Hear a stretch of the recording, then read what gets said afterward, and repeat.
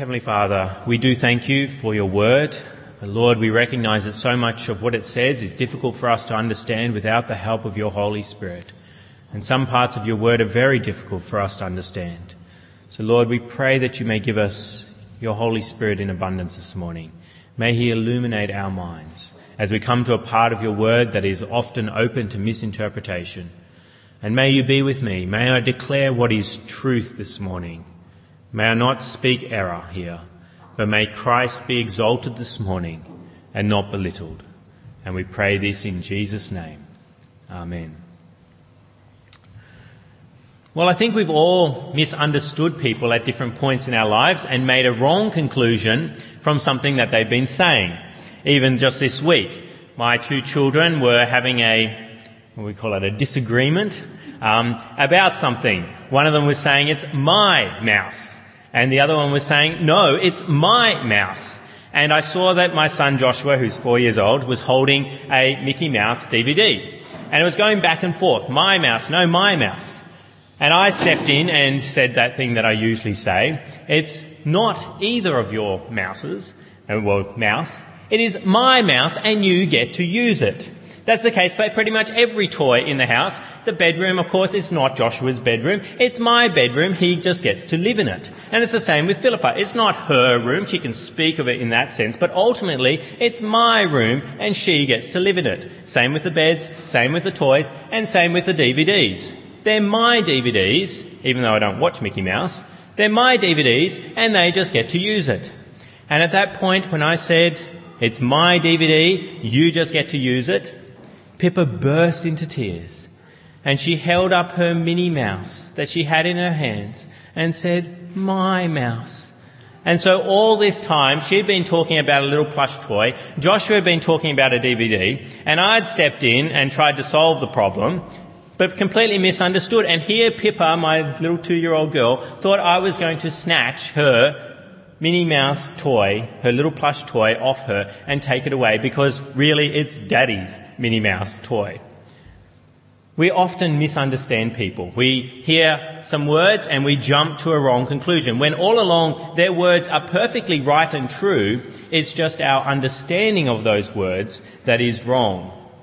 And this morning, that's good for us to bear in mind as we come to a text in Scripture that is difficult for us to understand because we can jump to a wrong conclusion quite easily as we look at it. The text is from Hebrews chapter 5, verse 8 through to verse 10. If you've got a Black Church Bible, I encourage you to have it open before you and open it up to page 1187, and we'll be looking at verse 8 of chapter 5. So that's little number 8. And then verse 9, and then verse 10. And the reason this is a difficult text for people to understand is because of what it says about Jesus Christ. And there's two things in particular that it says about Jesus Christ that people get confused about. One is there in verse 8, and it's about learning obedience. It says there in verse 8, "Although he," that is Jesus, "was a son, he learned obedience from what he suffered." And then the other thing is in verse 9. It says, "And once made perfect, he became the source of eternal knowledge, eternal salvation." What is the confusion about? Well, people see these two statements, learned obedience and made perfect, and they think, what is that saying about Jesus Christ? Is that saying that Jesus was previously disobedient? If he then had to learn obedience, just like I see with my own children, they have to learn obedience. And why do I know they have to learn obedience? Because I see the disobedience in their lives. Is that what this author is saying about Jesus Christ, that Jesus was a disobedient person and then he had to learn obedience? And then when it says he was once made perfect, does that mean that Jesus was imperfect at one point and then had to be made perfect? And if you know anything about Christianity, alarm bells are going off in your minds once you start to hear those kinds of things. You know that one of the great doctrines of Christianity is that Jesus Christ is always obedient. He has never sinned. He has never done anything wrong. And so for someone to say that he needs to learn obedience seems to be wrong. And this part of Scripture seems to be teaching something that is the exact opposite of what other parts of Scripture teach. And you know that Jesus is perfect, if you know anything about Christianity and what it teaches. And so this part of Scripture then starts to seem like it's teaching something contrary to what the rest of Scripture teaches about Jesus Christ. But I think the author knows that you're going to start to jump to that wrong conclusion. And we've got to remember that this author of Hebrews, we don't really know who he was, who wrote the book of Hebrews, that he has been affirming that Jesus Christ is indeed a great person and superior to every other person and creation in this world. And we've seen that again and again as we've slowly worked through this book. We haven't just landed here at Hebrews chapter 5. We've been slowly working through this book and seen again and again that Jesus Christ is affirmed by the author of this book to be this great person. We've seen that he's superior to angels in chapter 1. And superior to Moses, superior to Joshua, superior to Aaron, all big wigs, can I say that, about in Israelite history. All the big shots, Jesus is superior to them, even superior to angels. He spends quite a lot of time developing that. And the author has also told us something quite remarkable about Jesus Christ as well, again and again, and that is that Jesus is God's Son. God's one and only Son. We've seen that quite a few times. In chapter 1, Jesus is called the Son of God 5 times. And then in chapter 3 and chapter 4, he's again affirmed as the Son of God. And even back here in chapter 5, verse 5, we read that God said to him, that is Jesus, "You are my Son, today I have become your Father." He has affirmed the sonship of Jesus Christ again and again.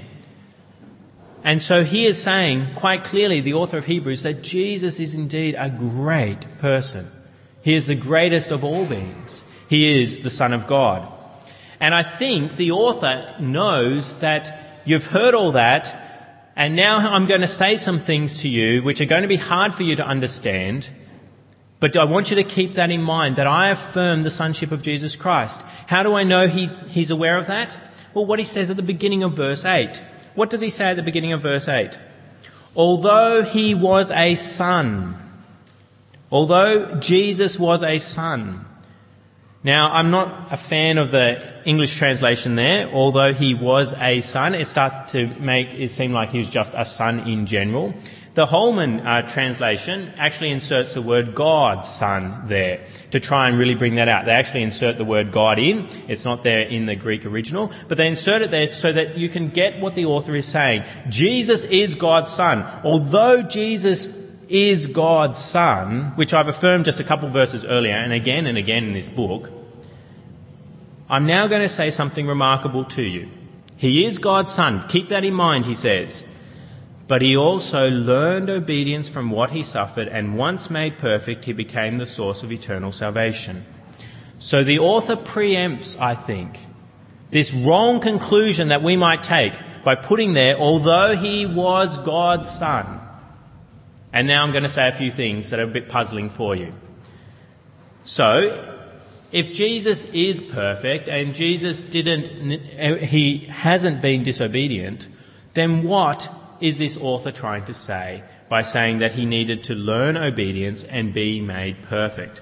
And that's what we're going to look at this morning. That was a bit of a long introduction for you, but that brings me to my first main point this morning while we look at this subject. My first main point is that Jesus learned obedience by experience.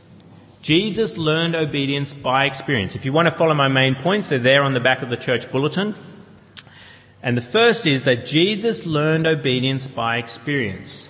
Now, Jesus, we must affirm, had definitely done the Lord's will in the past. He has always been obedient, as I said before.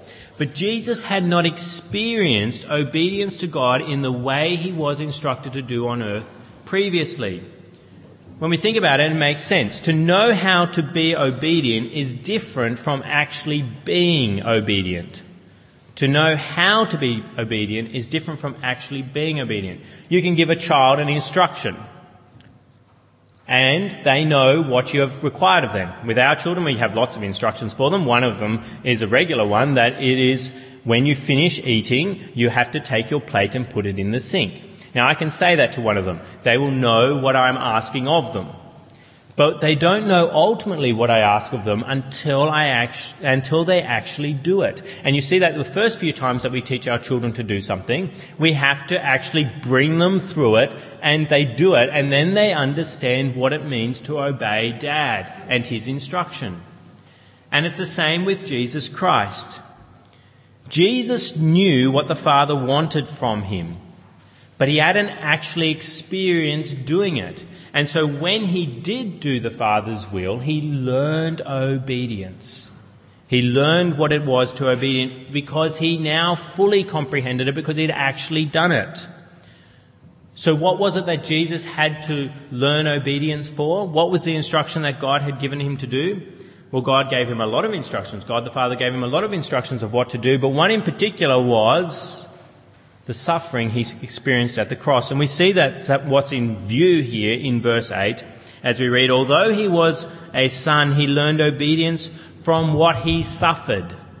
From what he suffered. He learned what it was to suffer by actually suffering, going through the experience of suffering.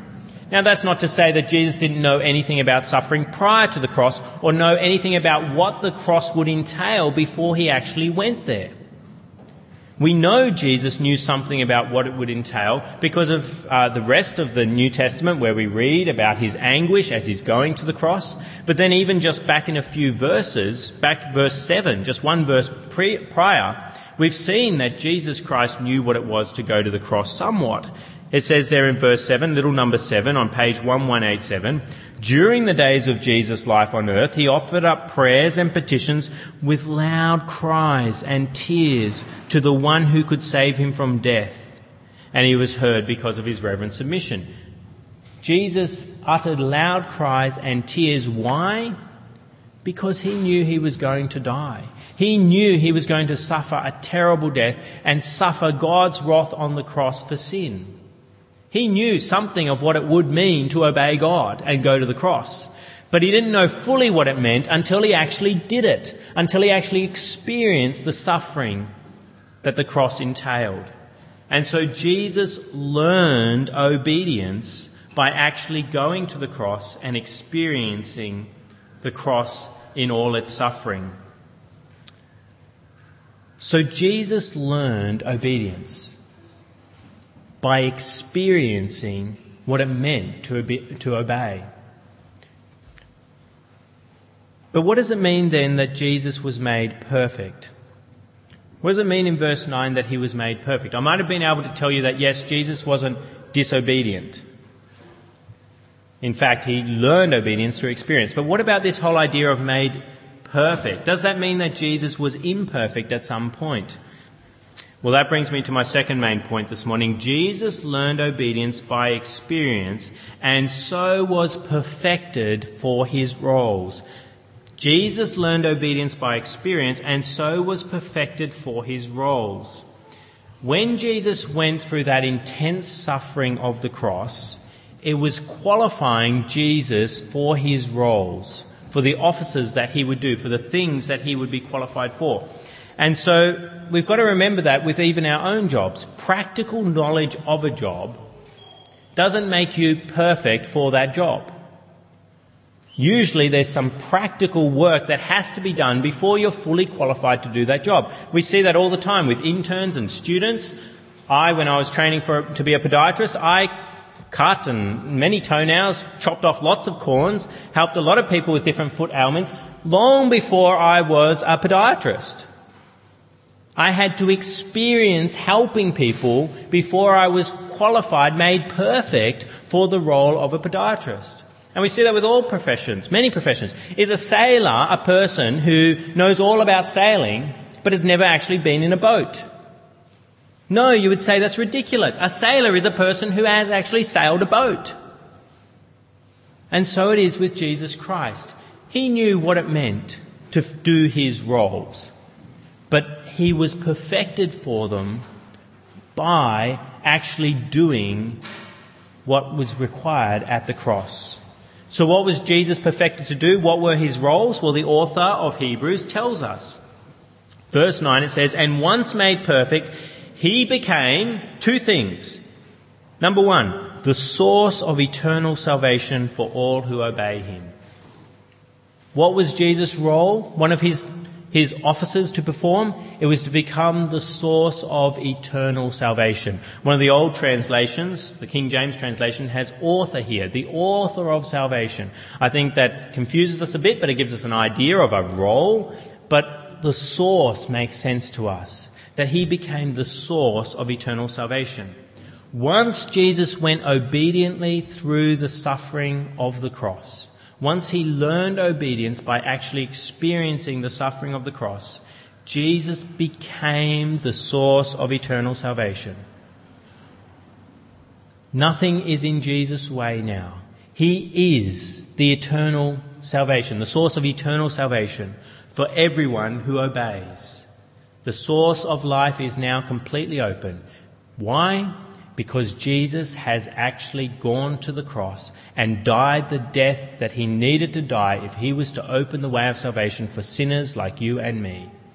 And so he has been made perfect to be the source of eternal salvation.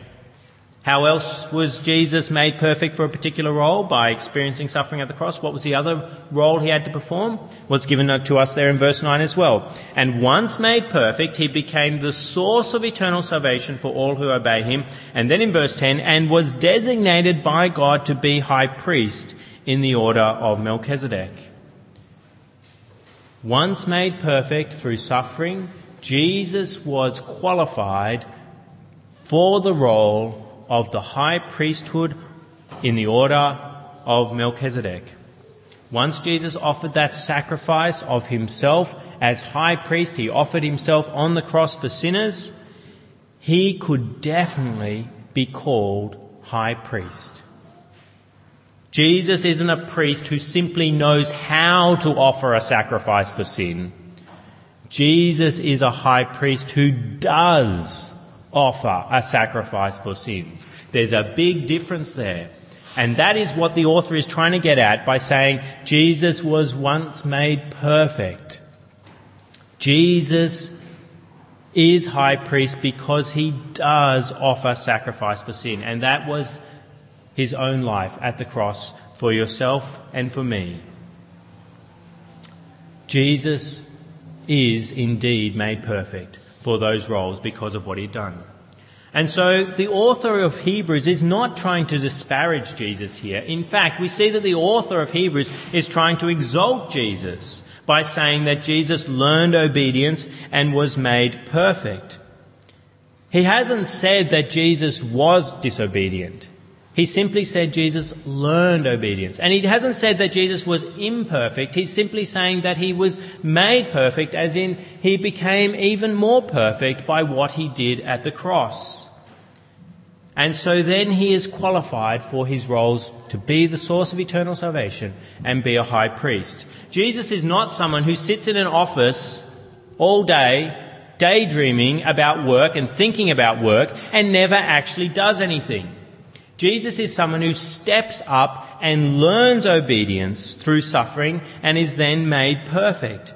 Jesus is fully qualified to be the source of eternal salvation, and Jesus is fully qualified to be high priest in order of Melchizedek.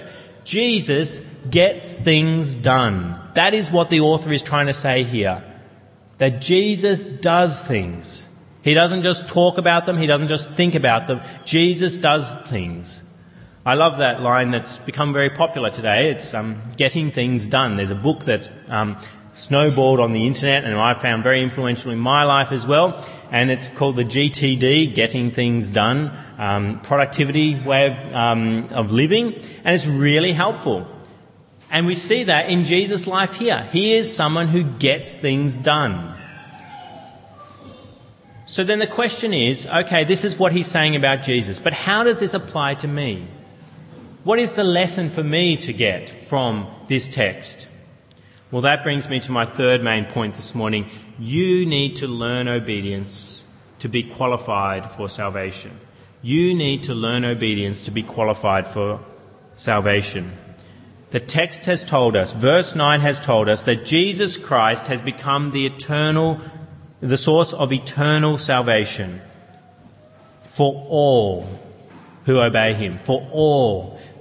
It's a wonderful statement there, that it's for all. The salvation that Jesus Christ brings of eternal life in heaven, life after the grave, a great resurrection hope, is for all, not for simply men, not simply for women, not for rich people, not for poor people, not for Jews only, not for Gentiles only. It's for all who obey him. If you want to receive eternal life, then you must be somebody who obeys Jesus Christ. It is available to all who obey him. And so like Jesus needed to learn obedience and actually do what God has asked of him, so do you. It's not good enough for you to simply know what God requires and never actually do it. You need to obey Jesus. Now, what has God asked you to do? What has God told you to do? What has Jesus told you to do as God's Son? Well, it's to believe in him. To believe that Jesus Christ died for you. John 6:29 says, and this is Jesus speaking in John chapter 6, the work of God is this. The work of God is this. What is it? To believe in the one he has sent. To believe in the one he has sent. If you want eternal salvation, you must trust in Jesus Christ as your Saviour. You must trust that he died at the cross. You must do it. You mustn't just know that you need to trust in Jesus Christ. You must actually do it. Because it's insufficient to say, I know all about God's will, without ever actually doing God's will. Because we see that with the Israelites just back in chapter 3 and chapter 4, which we looked at many, many weeks ago, where these Israelites were taken out of Egypt and told by God what they needed to do. And then what happened to them? Well, they all died in the desert. Why did they die in the desert? Well, we read just back in chapter 3, verse 16 and following. Go back with me. Chapter 3, verse 16, page 1186, just the other page in your church Bibles there. Verse 16 of Hebrews chapter 3. Who were they who heard and rebelled? Were they not all those Moses led out of Egypt? And with whom was he, that's God, angry 40 years? Was it not with those who sinned, whose bodies fell in the desert? And to whom did God swear that they would never enter his rest, if not to those who disobeyed? So we see that that's the Israelites, were not able to enter because of their unbelief. They did not trust in God as they should have. And so we need to believe ourselves. And that's what the author goes on to say in chapter 4, verse 1, following on.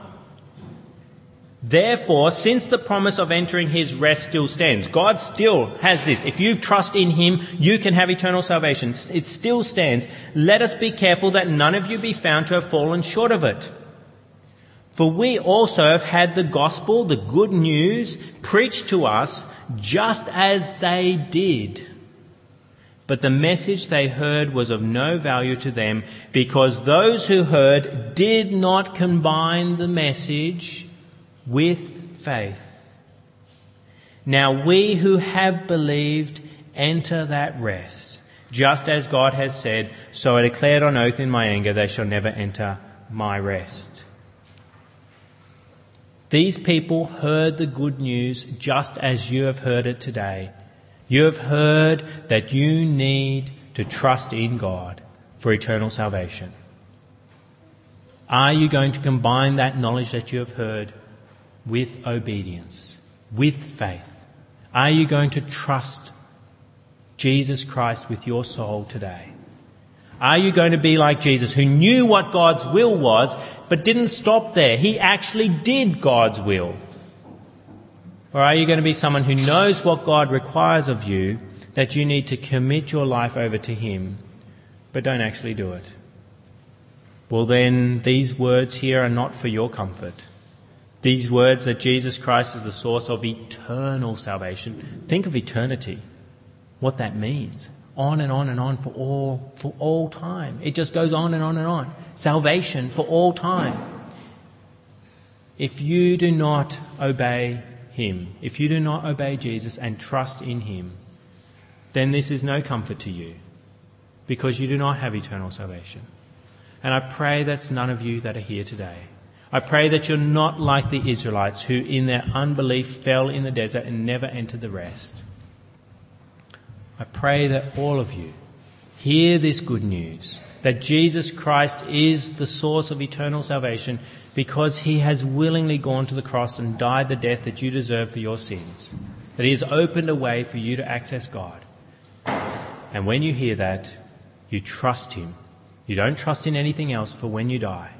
You trust that you'll be safe because of what Jesus Christ has done on the cross. Let us come before our God now. Let us speak with him.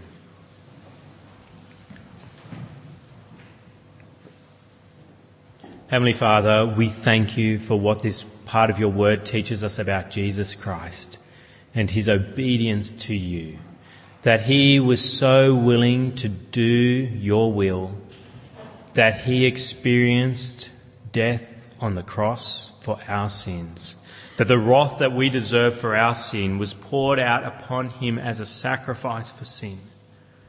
And if we will simply obey him by trusting that he died for us, then we can have eternal salvation. We pray that we may be like Jesus Christ and not simply know what you require of us, but do what you require. And we pray this in Jesus' name. Amen.